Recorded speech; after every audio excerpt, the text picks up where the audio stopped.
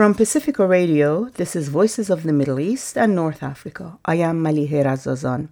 In a bold and historic step backwards for the cause of peace in the Middle East last Sunday, Morocco was one of 4 Arab countries meeting in a special summit with Israel and the US. Although distant Iran was central to the discussions held during this meeting, the central issue of Palestine never broached during this summit, which took place in the heart of historic Palestine. Khalil spoke with Moroccan journalist and scholar Samia Errazouki about Morocco's participation in the summit and what might be motivating the Moroccan regime to go against the wishes of its own people. Samia Errazouki is a journalist formerly based in Morocco and a PhD candidate in early modern Northwest African history at UC Davis. Samia, Morocco was among 4 Arab countries that recently had an official summit in Tel Aviv with the US and Israel.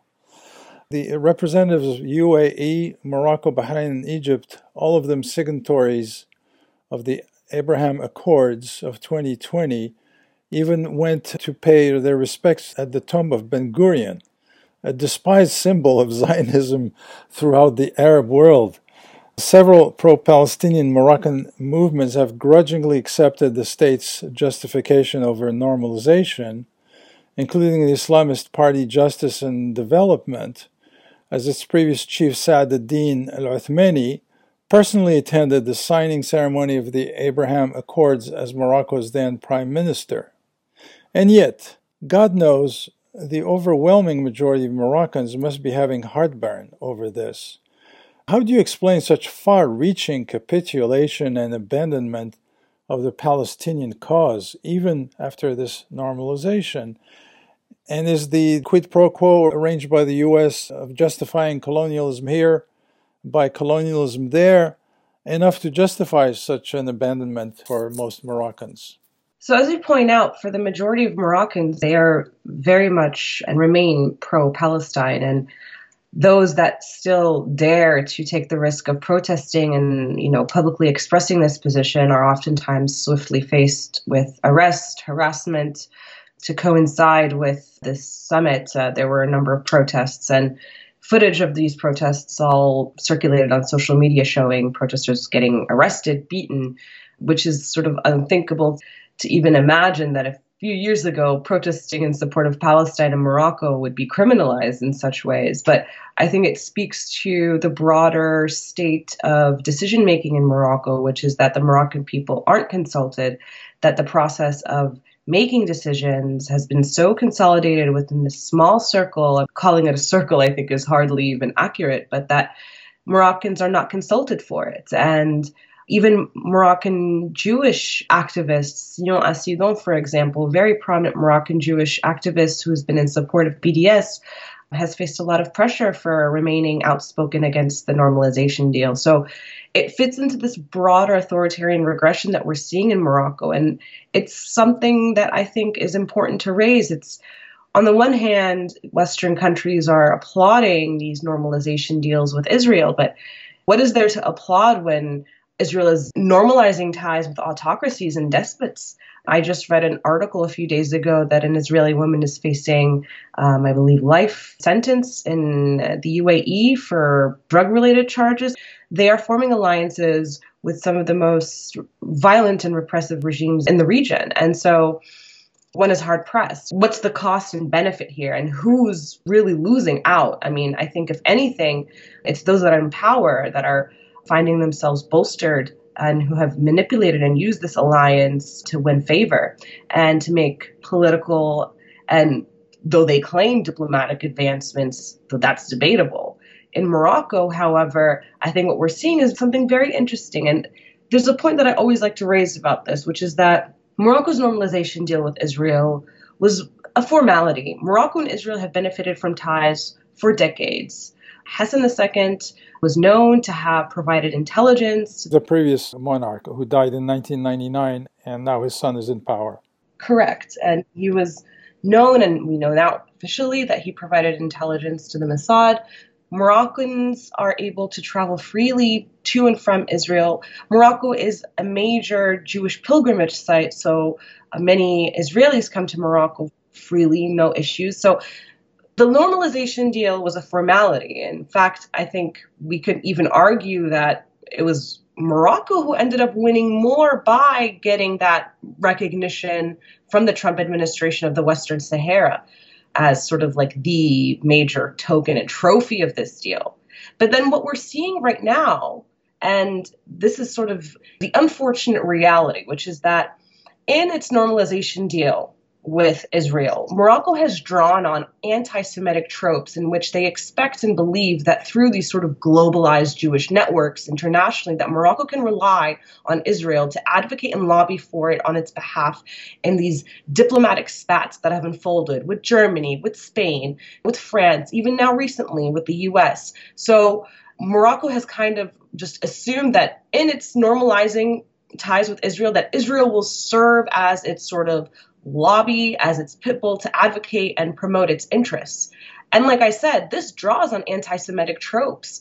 And despite that, we're still seeing sort of this deal move forward and these agreements and what have you. And it's coming at the expense of the livelihoods of Palestinians, of Sahrawis, Moroccans themselves, and Moroccan Jews themselves, like I said, have expressed criticism about the nature of this deal. I'll raise one point, which is something that has not been acknowledged and really discussed, which is the highest ranking Moroccan Jewish official in Morocco. His name is Andre Azoulay. He serves currently as one of the senior royal advisors to King Mohammed VI. Previously, he served as a senior royal advisor to the previous king, Hassan II. He was nowhere to be seen publicly in any event or ceremony celebrating or recognizing this deal. Back when this happened, I believe it was December 2020, there was a high delegation visit from Israel in which Jared Kushner was also in attendance that arrived in Morocco. I believe it was January 2021, right before Biden was inaugurated as president. And in this visit in Morocco, Andre Azoulay, again, I reiterate, the highest ranking, most senior Moroccan Jewish official, is nowhere to be seen. He has not made a public statement taking any position on this normalization deal.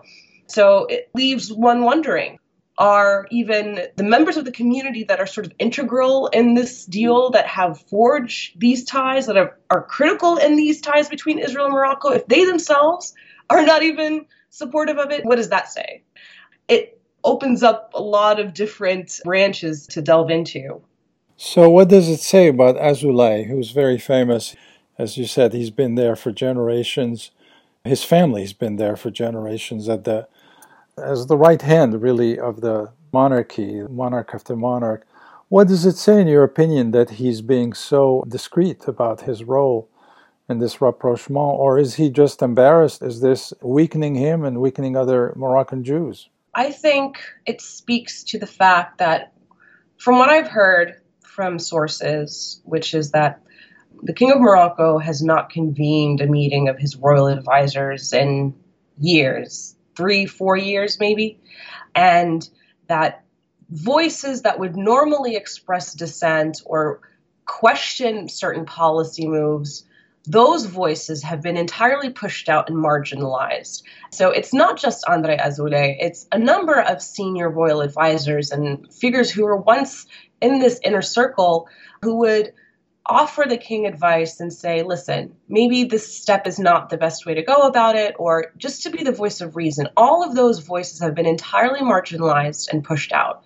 What has resulted is this echo chamber of yes men who, out of fear of losing that access, out of fear of losing whatever shreds of power and wealth that they have, are just going along with these policies that are erratic, that break away from precedents in so many ways. And it goes back to the fact that power and decision-making, again, has become so increasingly centralized in Morocco. And I'll raise one recent example, which is that there were 2 United Nations General Assembly resolutions about Ukraine. The first was to condemn Russia. The second was to call for the urgent need for humanitarian assistance. Morocco, which loves to call itself the first country to recognize U.S. independence, the same country that stood alongside the US in the Cold War and under Bush with the quote unquote war on terror, all of these sort of historical alliances that Morocco has had with the US. For these two resolutions, Morocco not only did not vote, it not only not abstained, it just did not show up to the votes and issued this sort of non-statement statement saying, well, we're going to sort of take this neutral position, going against not only precedents, but almost the entire global consensus. Now, the Morocco of even 2015, this was unheard of. And so the direction that Morocco is heading in diplomatically, politically, economically, and I'm talking both in domestic level and, in terms of how it's managing its relations with its allies, signifying this sort of completely disheveled and erratic strategy and logic, which I think emanates from the fact that the voices, like someone like André Azoulay, who has been in that position for decades, who has experience, who would likely have been consulted for something like this. And by this, I mean the normalization deal, but also his expertise in navigating foreign relations would have been consulted, but these voices are absent now. That's very interesting what you just said about, and that was one of my questions, Morocco's stance vis-a-vis the war in Ukraine. You would think that it would be an easy call for Morocco, who's always allied itself with the West, regardless. For Algeria, it would be more difficult. But for Morocco to stay neutral, how do you explain that? To call it neutral, I think, is even an overstatement. I mean, Algeria officially abstained. In the actual vote, they abstained. Morocco did not even show up to the vote. And so even in their abstention, it comes off as spineless. Like they don't even have the gall to actually go and sit and take a neutral position in front of the international community. So they just don't show up to the vote. And then they issue this statement that says, our vote is not up for interpretation. Take that as you will, which is absurd. And what's interesting is that last week, Secretary of State Antony Blinken went to Morocco as part of his regional tour. And there was a press conference with him and Morocco's foreign minister, Nasser Bourita.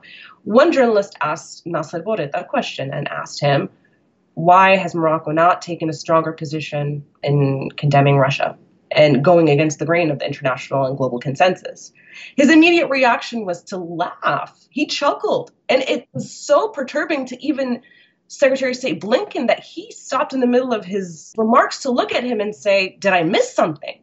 And it was just this awkward moment that I think just reflects sort of the nature of Moroccan diplomacy.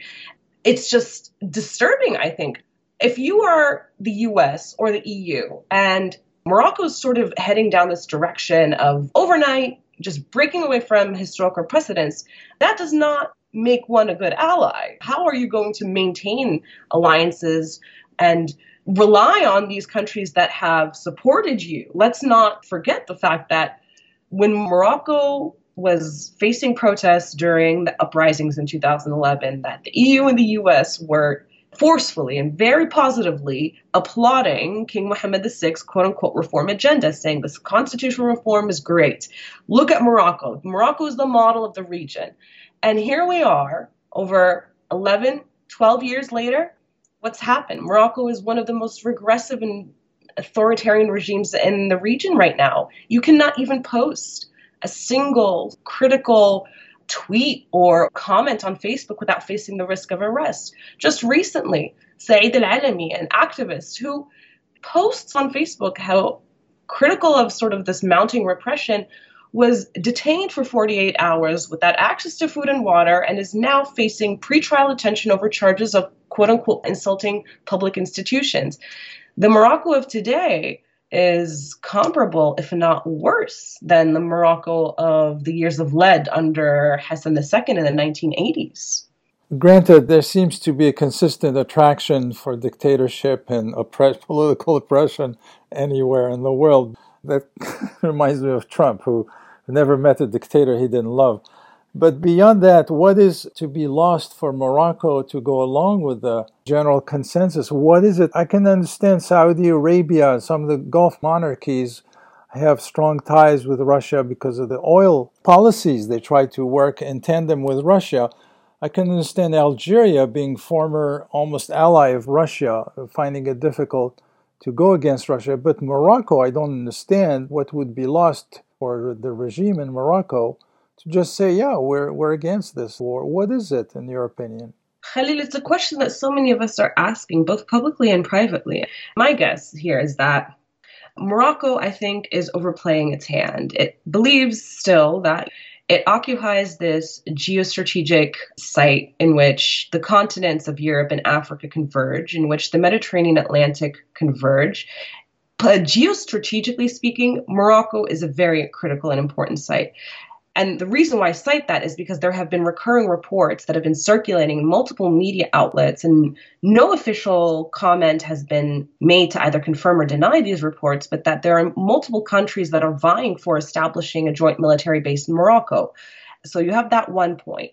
The second point is that Morocco realized that in manipulating and weaponizing and using migration, that it could get the EU to its knees and capitulate to its interests and its demands.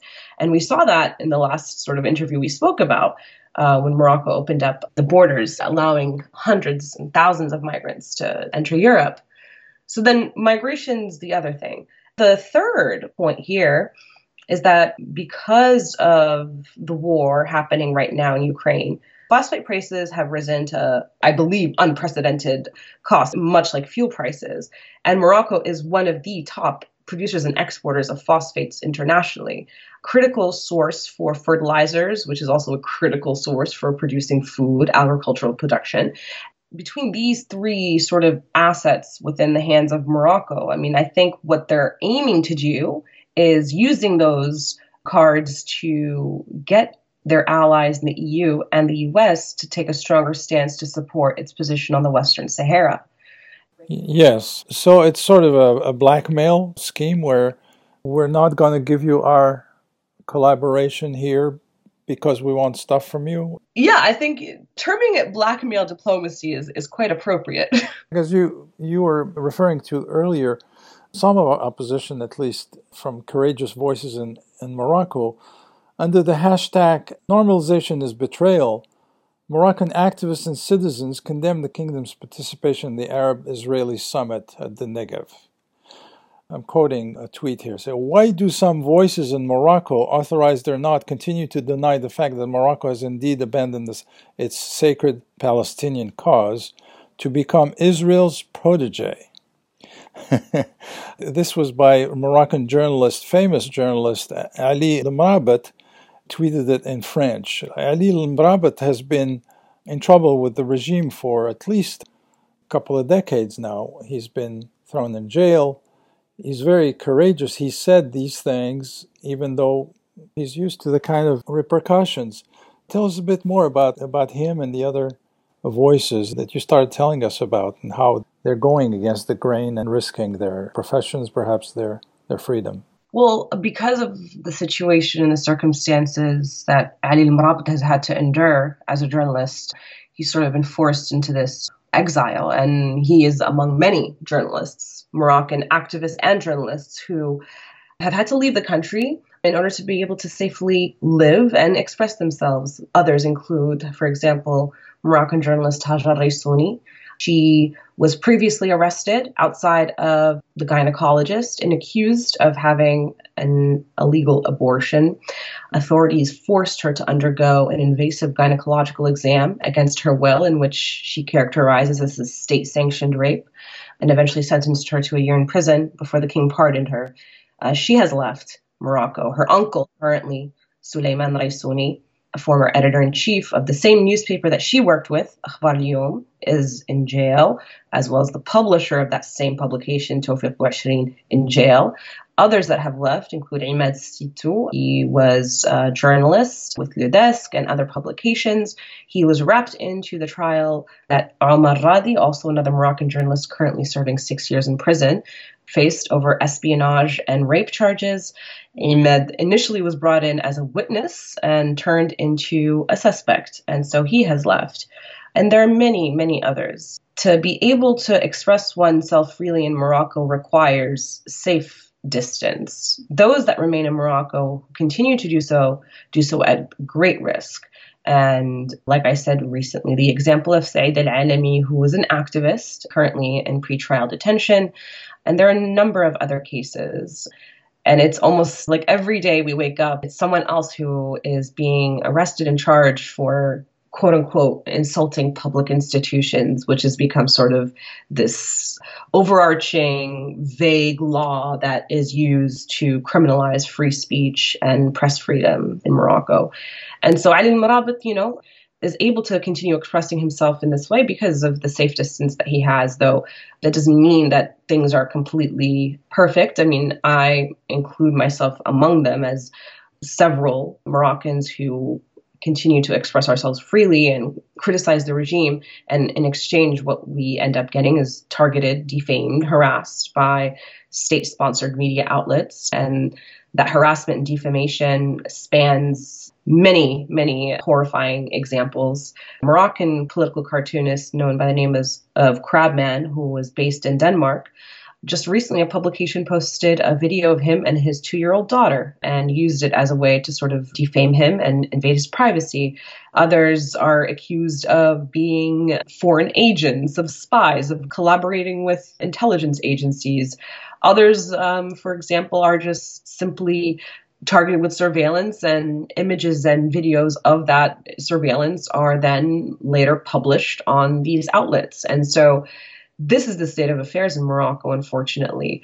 Those journalists that are actually producing critical and investigative work have either been thrown in jail or forced out of the country. And now the state and the landscape of media in Morocco is this tabloid-esque media landscape in which the state is complicit in both granting them this freedom to operate, despite the fact that they themselves are violating Moroccan laws that criminalize defamation and the invasion of privacy, while also providing them with subsidies. So this is what press freedom and freedom of expression is looking like in Morocco. And like I reiterate again, this is not even under the years of lead of Hassan II was this a thing.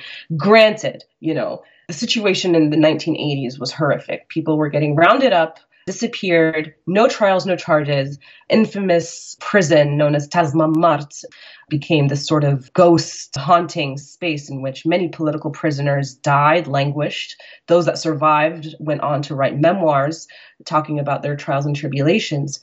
Today, Morocco does this openly.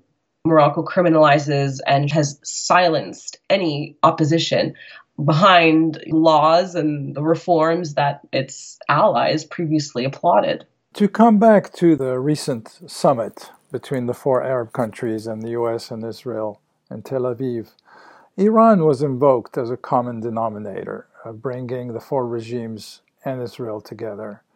But what does that have to do with Morocco? A diplomatic crisis erupted between Tehran and Rabat in 2018, when Morocco accused Iran of using the Lebanese Hezbollah party to train Polisario Front separatists, Polisario being the resistance movement in the Western Sahara, an accusation both Tehran and Hezbollah denied. Is this a red herring, or does it have any substance to it? I never imagined that Morocco would have, being so far from the Gulf and from Iran, would have a beef with Iran. The history of this goes back to the Iranian Revolution. I mean, one of the countries that the Shah stopped in when he fled Iran was Morocco, and King Hassan II welcomed him. There's that history. And then there's also the fact that I believe it was in the early 2000s when Morocco officially cut diplomatic ties with Iran, claiming that Shia imams were proselytizing in Morocco and spreading Shia doctrine.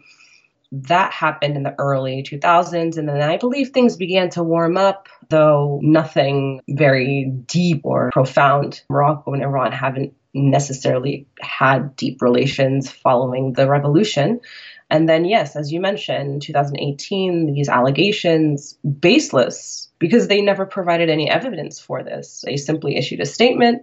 It was a position that they took knowing that in doing so, they could pander to the Trump administration at the time, during a time when it looked like the U.S. could potentially invade Iran. It was in the aftermath of canceling the Iran deal. And so it was like this particular moment, I think, in which Morocco felt that like it insert itself in this particular issue in order to gain favor. As I mentioned, Morocco provided no evidence for these claims, but it's also ironic because depending on what the global political climate is, Morocco has leveled a series of accusations against the Polisario.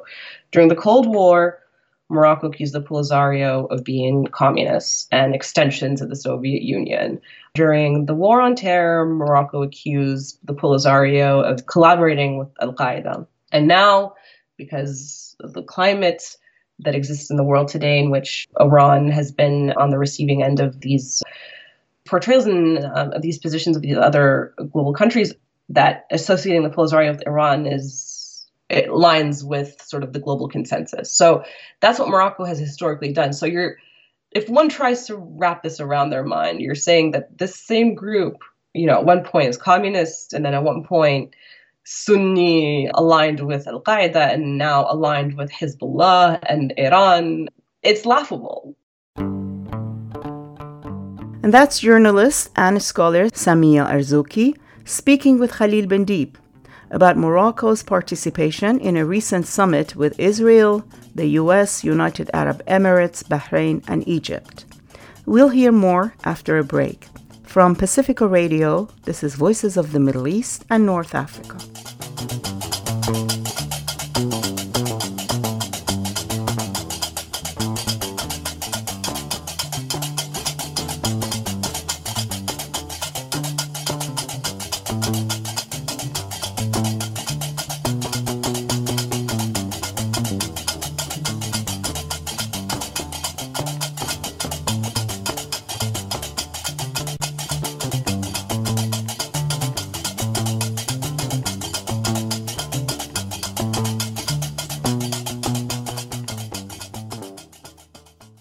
So the Moroccan foreign minister's closing statement at this summit was interpreted over social media as an invitation of Israel to the disputed territory of Western Sahara, because he said, well, we hope that the next meeting will happen in another desert, since the Negev, Naqab in Arabic, is a desert, and that's where the first summit happened.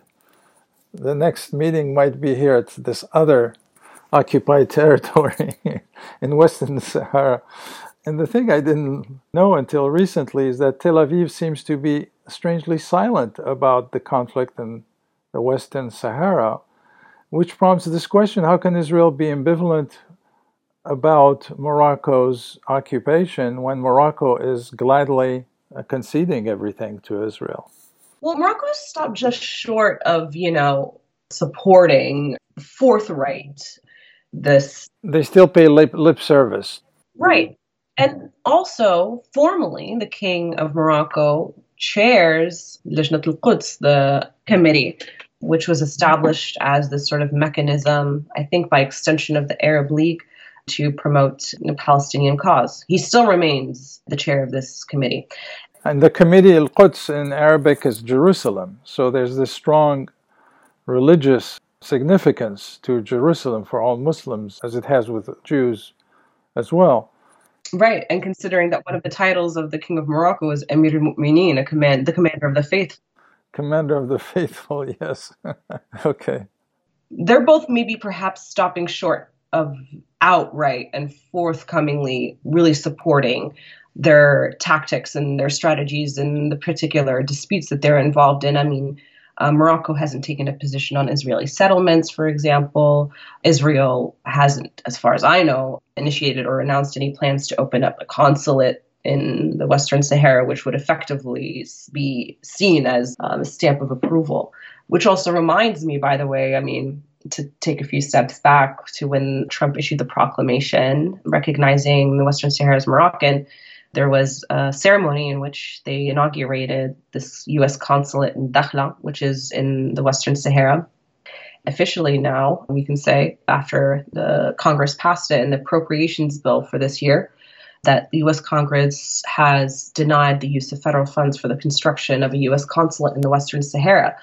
And this was an effort that was very much bipartisan on both sides of the aisle. And in fact, some of the most critical voices that have been calling on the Biden administration to take a more forceful stance in terms of either saying, listen, we're going to uphold this position or we're going to reverse it, have been actually Republican and Democrat. particularly Senators Patrick Leahy and Senator Jim Inhofe. That was just sort of a footnote. But I think that they both are understanding of the fact that the international consensus about both of these disputes involving sovereignty, self-determination, put them against the grain and at odds with international law. And there's no denying this. They both know this, and internationally speaking, consensus is wavering. And I still remember just last summer during the wave of attacks in Gaza, seeing this outpouring of public support, even among very public figures and celebrities who, in my mind, growing up in the US, I never imagined to see something like that. My first protest ever was in 2000 in front of the White House after the killing of Mohammed al-Durra. And that image that became so famous with the young boy in the arms of his father trying to shield him from gunfire, it was in the second Intifada. During that time, and it's like to see now celebrities so outspoken and supporting Palestine, that's signifying this discursive shift globally that is raising questions about the legality of this based off of the very laws that were created to protect sovereignty that they claim to be upholding. Which is also why I think it's interesting that Morocco cited the terms territorial integrity and sovereignty in its justification for why it chose to take a neutral position on Russia's invasion of Ukraine. Because I think those terms resonate very well with Morocco. Bourita said he will visit Israel again soon to upgrade Morocco's diplomatic representation in the country. Bourita being the foreign minister of Morocco. This at a time when Moroccan ties with Algeria, its intimate neighbor to the east, keep deteriorating drastically.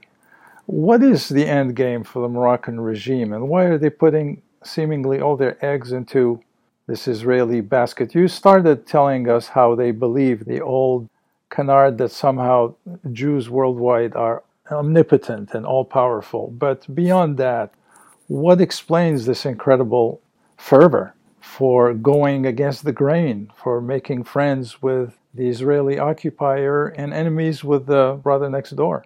I think it raises a very important point that the priorities of the Moroccan regime are driven by survival and maintaining and sustaining power. In a normal world, you would want to sort of focus on improving ties with your neighbor. Instead, Morocco is preparing for joint military exercises with the US. Algeria is preparing with joint military exercises with Russia. And meanwhile, the ceasefire in the Western Sahara has been broken since 2020. That in its own doesn't bode well. And we know in these situations, it's the people who will suffer. And by putting all of its eggs, so to speak, in its interest in really strengthening and deepening ties with Israel is driven out of self-preservation because, like I said, it's that deeply held, again, anti-Semitic belief that by drawing on Jewish networks that somehow you can shape world policy. To speak of that, in 2019, I believe it was, Morocco, for the first time in many years, appointed a chief rabbi. Morocco still has a Jewish community, though it's dwindled significantly, but I think estimates are at about 7,000.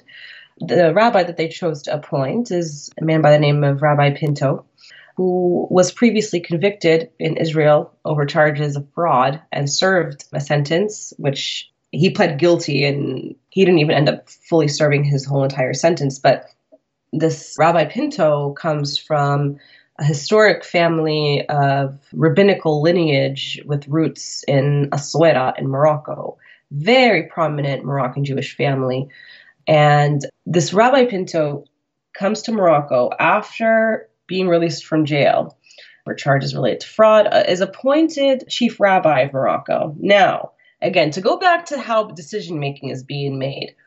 In that vein, Rabbi Pinto is identifying himself as the chief rabbi of Morocco. Then you have the community of Moroccan Jews led by also royal advisor Serge Berdigo, Moroccan Jewish official. who issues a statement to say, there is no chief rabbi of Morocco. Rabbi Pinto's only role is to oversee the kashrut, and the kashrut is the process of, making sure food is kosher. That's his mandate. That's it. He is not a chief rabbi. When the chief rabbi is going to be announced, it will be a decision that we decide as Moroccan Jews, both in Morocco and beyond, and we will be the ones to sort of announce it and formalize it. So Rabbi Pinto is not the chief rabbi of Morocco, according to Serge Berdigo. Again, showing the sort of lack of communication and involvement of people who are impacted by a decision within decision-making in the process. I definitely digressed over there, but the reason why I bring him up is because Rabbi Pinto is very present on social media, and he is constantly traveling, and there are several instances in which he's meeting with members of Congress, with diplomats. And so if he continues, which he is, to present himself as a chief rabbi of Morocco, in what capacity is he meeting with these officials? Is he lobbying on behalf of Morocco? And if so, shouldn't he be registered with the Department of Justice Foreign Agent Registration Act? Is he using the cover of rabbi to be able to meet with influential policymakers in order to shape and advocate for Moroccan interests? I mean, it opens up a lot of questions. Like I said, he travels around in a private jet that he openly posts on his Instagram. Even the foreign minister of Morocco doesn't travel in a private jet. This is, again, going back to the point that I'm saying is that Morocco is relying on this anti-Semitic trope, and it's instrumentalizing and using Moroccan Jews in a way that, considering the history of Morocco's complicitness in a number of what some historians have characterized as pogroms against Moroccan Jews during the time when Morocco was under occupation by Vichy France, the Nazis, it's horrifying, considering that even just a few years ago, in an effort to memorialize the Moroccan Jews who were killed by an extension of the violence of the Holocaust when Vichy France was occupying Morocco, a number of Moroccans were attempting to establish a memorial, and authorities tore it down. This is the country that you want to normalize ties with, and I think it begs the question, who's winning and who's gaining in all of this? Yeah, there's a complete disconnect here between the authorities and the people they're supposed to be representing. And one of the things the Moroccan regime loves to sort of reproduce this line that King Mohammed V, during World War II, was this protector of Jews fleeing Nazi Germany. And we have historical evidence that Moroccan officials collaborated with Nazi officials in killing and expelling Jews back to concentration camps. To even bring that history up, it's unfathomable today because there's no space for it. No one wants to hear that history because it's inconvenient. But you had pogroms in Jarada and Wishda that resulted in dozens, if not hundreds, of the deaths of Moroccan Jews, but also the remnants of the prisons in which both Moroccan and European Jews being held in Morocco during World War II were conveniently reused and recycled by King Hassan II to be notorious prisons that held political prisoners in which torture allegedly took place. This is a history that is inconvenient to shield and cloak it all with this surface level normalization that is very blatantly just concerned with self-preservation, self-interest. It's not concerned with the interest of Moroccan Jews. Or Morocco in general, Moroccan populace in general. Something that really is frustrating for me, and I say this as someone who has Moroccan Jewish heritage, is that on the Moroccan side, Moroccan Jews faced violence. And then thinking that Israel was going to be a safe haven, they arrived to Israel, and the first thing that the Israelis do is to quarantine them and lock them in these cages because they were seen as being inferior to Ashkenazi Jews that were coming from Europe. And so there was this racialization of not just Moroccan Jews, but Arab Jews in general. And so doubly victims of violence by both the Moroccan and Israeli states. And so it's just very unfortunate that this history is completely swept under the rug for the sake of promoting and upholding the status quo. One major fascination, these four Arab regimes that were in this summit, 2 weeks ago, seem to share about Israel is its technological prowess when it comes to keeping entire populations, such as the Palestinians, under their thumb, thanks to impressive sophistication, armament, and surveillance technology. Israel has become, after all, a beacon for oppressive minoritarian regimes worldwide. As we speak, the UAE is investing colossal sums into Israeli industry for that reason. Last year, Morocco was caught spying on the cell phones of French President Macron and other public figures in France using malware made by Israel's NSO group. The French newspaper Le Monde reported the cell phones of President Macron and 15 then members of the French government may have been among potential targets in 2019 of surveillance by Pegasus spyware on behalf of a Moroccan security agency. There was this official investigation conducted by the French government. Have you heard what developed after that? So recently, what we do know is that Morocco filed a lawsuit in a French court, a defamation lawsuit against the publications that were reporting on this. And because it was part of this coalition of publications under Forbidden Stories, so I believe it was a number of newspapers, including, I think, Amnesty International, if I'm not mistaken. The court dismissed and didn't accept Morocco's suit because I believe there's a provision in French law that prevents foreign states from filing defamation lawsuits. That's sort of the latest. But aside from that, one of the more ironic and interesting parts of that story is, in addition to allegedly spying on Emmanuel Macron and a number of French officials and French journalists, French-based Moroccan activists, if you look at the list that was published of all of those that were targeted by Morocco with this NSO group surveillance software, that among the list includes the king himself and includes several members of the royal family. But most damning, I think, is the fact that the king was targeted. Now, it's one of two things. This is, again, something that was swept under the rug. For me, as an observer, as someone who follows Morocco, I was gobsmacked because what does this mean? Does this mean that Morocco's intelligence and security chief is spying on the king? If so, that's egregious. That's a major transgression of law, of the power balance. And I think if it was any other country, they would be under investigation.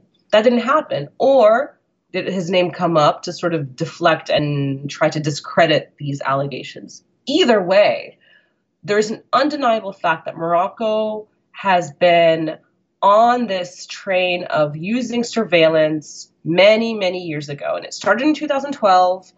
I was among a group of folks in a citizen media collective called Memfek. The main goal and subject of our citizen media collective was to amplify the protests of the uprisings that were taking place in Morocco, so the February 20th movement. And in 2012, after we received this award from Google for the work that we were doing, we were targeted with surveillance. At the time, we didn't know it because we just received this document. Those of us that opened it, it was blank. And then we started to realize after it was analyzed by Citizen Lab and they confirmed indeed it was spyware. At that time, Morocco had purchased that particular software from an Italian-based group called Hacking Team, which back then openly and, proudly advertised that it sold surveillance technologies to governments. This is not the first rodeo for Morocco. And I think it's because Morocco emerged unscathed from that episode with that sort of impunity. It went on to go from targeting activists to targeting foreign heads of state. Now, nothing has come of it. I think what we can see and is very clear is that publicly there has been a very sort of coldness of ties between Morocco and France. Remember when Emmanuel Macron was first elected, the first country he visited as president was Morocco. And there was several back and forth visits between the king and Macron. But recently, within the past few years, I don't believe that there has been any official meeting or delegation. Publicly, France has not really joined this attempt at legitimizing Morocco's claims over the Western Sahara, though it still sort of tacitly kind of advocates and supports it in the Security Council, though we're not seeing anything beyond that. But this is also because France it's in the throes of an election cycle right now. And it's interesting to see that this hasn't really emerged as a major point in the campaign, though I was expecting to see how in debates and in the campaign constituents and the press would engage with Macron and other candidates about the fact that what are we doing about the fact that we have these reports that Morocco just targeted the French president with surveillance software. So the latest, like I said, is that the French court rejected Morocco's attempt at the defamation lawsuit. Perhaps in the coming weeks, as the French presidential campaign advances, it'll emerge as a discussion. It's probably not on the radar because Morocco is seen as a friendly country among North African countries, certainly an ally. I raised the point again that recent behaviors of Morocco prove otherwise, like the position it took on Ukraine. Yeah. Well, it's a little bit like Israel. It's a one-way street with Israel. You do for Israel, Israel doesn't necessarily do for you. Look at its stance vis-a-vis the Ukraine. It flies in the face of the Western world, which is so unconditionally supportive of Israel. It doesn't keep it from saying, no, I will not take sides. I'm still friends with Putin. Morocco seems to be developing the same sort of attitude as Israel. I don't know. It's very interesting. Spain has just changed its policy vis-a-vis Morocco's occupation of the Western Sahara. Tell us a little bit what happened. Last time we talked, you explained to us how popular support for self-determination in the Western Sahara was keeping the government from going too far, supporting the Moroccan government. Right. It's interesting now that enough time has passed and we've seen sort of the end result of Morocco manipulating and weaponizing migration, because Spain was hosting the head of the Polisario, Brahim Ghali, for medical treatment. And here we are. Morocco and Spain have been contending with very tense relations in the past year or two. And this led to sort of a shuffling of the foreign minister. So foreign minister, I believe, was pushed out, replaced. New foreign minister. Just a few weeks ago, Spain issues a statement in which they state that they recognize Morocco's autonomy plan as the most credible solution to resolving the conflict. Just shy of recognizing sovereignty now. So it's important to clarify that they just said that Morocco's autonomy plan is the credible solution. This triggered widespread uproar, not just within Spain, but within the Spanish government. It has caused major discord within the coalition government, but also outrage among the opposition. Spanish civil society, again, notorious for being among the most supportive of the Sahrawi cause, up in arms about it. And last week, actually, Spain's foreign minister was supposed to be visiting Morocco. And the day of, I believe, the Spanish journalists have already arrived expecting that this was going to happen. He canceled the visit last minute. And then Morocco says, well, the reason why it was canceled is because actually the Spanish prime minister is coming to Morocco on Friday, April 8th. From what I've heard from folks and what I've followed, it's caused a lot of dissent. And apparently, the usual voices that are consulted within the Spanish government about the country's position on the conflict, which, by the way, is a product of its own colonial rule in the territory. And by the standards of international law, Spain is still legally and officially the de jure administrator of Western Sahara, Morocco's de facto administrator. But in terms of international law, Spain still has the responsibility of administering the territory because it was the former colonizer. So they have the whole procedure and process of coming up with decisions and policies about it. But apparently those that are usually consulted were not. I think that the visit on Friday will be quite telling. It will give us a lot more insight into sort of the direction where things are heading. But it's definitely not something that was done in consultation neither with the Spanish people nor even with the Spanish officials. So one wonders what was given in exchange. We know that there must have been some sort of a transaction. Morocco wants to give off the impression that this was sort of a benevolent position that the Spanish took, though reports suggest otherwise. And whether it's Morocco promised to sort of clamp down on migration, or also there are several reports circulating that Spain had been perturbed by the fact that Morocco and Israel were in talks about opening up a military base near Melilla, one of the Spanish colonies in Morocco. Those reports were never confirmed or denied, though a member of the opposition in Spain sent a formal question and inquiry to the Spanish government asking them about verifying these reports, and the Spanish government didn't even recognize the question. They neither addressed it, they didn't respond to it, they didn't confirm it, they didn't deny it. There's a lot of reports that are spreading about what Morocco gave in exchange, but I think the nature of this and the future of it will become clear on Friday, though. I've heard from folks who say, don't be surprised to hear that Spain will sort of take a step back from that position. Again, from the Moroccan side of things are so erratic. It's hard to predict. Who knows? But I think it's upsetting for the Spanish because this is a cause and an issue that many are invested in, and also because many Sahrawis live in Spain. I guess we'll see on Friday what happens. That blackmail, that threat of opening up the spigot of immigration, just as the Turks have done on the other side of Europe, seems to be working, possibly. That was also a threat infamously made by Muammar al-Gaddafi before his demise. That he said, if you guys are mean to me, I'm going to open the spigot. So it's a common threat, and it's one that is very credible to European governments. And finally, this question I've always had in the back of my mind, which is maybe a little more psychological or psychoanalytical, and like its direct neighbors, certainly Algeria. Morocco has claimed the direct and full mantle of former empire, the Muwahidin and Murabitin, the Almohads and the Almoravids, which conquered southern Europe and sprung from Moroccan soil. In your opinion, does this historical fact still figure in Morocco's historical imaginary, despite its more humble status recently as a former colony or former colonial protectorate?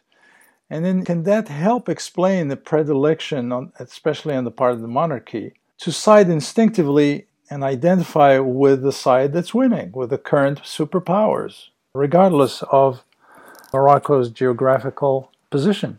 Historically, in the process of state formation in Morocco when it gained independence in 1956, this memory and veneration of Al-Andalus, right, when there was this moment in time when the Iberian Peninsula was under Arab Muslim control, has been always embedded in the fabric of Moroccan identity and Moroccan culture. There's actually a really great book by scholar Eric Calderwell called Colonial Al-Andalus, in which he goes into sort of deep detail about whether it's music, whether it's clothing, whether it's architectural aesthetics, food, how all of that was solidified in this process of state formation in Morocco, emanated and drew from this history of Al-Andalus. There has always been that. It's always been there. I think Morocco always looks to its imperial past to sort of justify and position itself and to look back on it as something that belonged to them at one point. And perhaps there is that sort of desire to recreate those conditions, but the world order has changed. Though historically Morocco, even in the aftermath of that, in the 16th century, has always been really cognizant and aware of the global centers of power. And Morocco has always successfully navigated those global political dynamics by allying itself with the winning side. When there is no clear winner, then Morocco has always historically also been very good at manipulating those interests and those powers against one another. Most famous example, which is sort of one of the topics that I study in the 16th century, is when the Sultan of Morocco at the time, Ahmed al-Mansour, would manipulate Queen Elizabeth I of England and her fears and her contention with King Philip II of Spain. He was constantly kind of pitting them against one another, and he ended up emerging as one of the most powerful sultans in Moroccan history because of that. So if Morocco is not allying itself with the winning side, then it's manipulating the power dynamics. And I think that it serves as a useful lesson for what's happening today. Perhaps that is a useful lens to understand the fact that it hasn't taken a strong position on Ukraine, and that maybe it does see Russia as a formidable world power in the face of the US and is hedging its bets and just sort of waiting to see which one will emerge victorious and, of course, defend its interests. Samia Errazouki is a journalist formerly based in Morocco and a PhD candidate in early modern Northwest African history at UC Davis. She spoke with Khalil Bendib. You can hear the extended version of this interview at statushour.com. That's statushour.com. From Pacifica Radio, this is Voices of the Middle East and North Africa.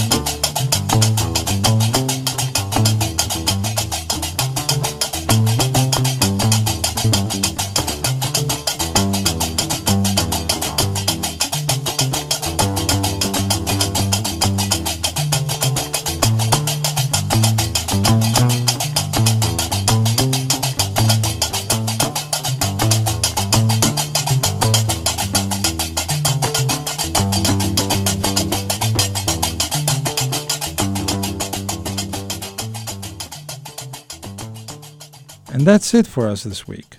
Voices of the Middle East and North Africa is produced at KPFA Studios in Berkeley.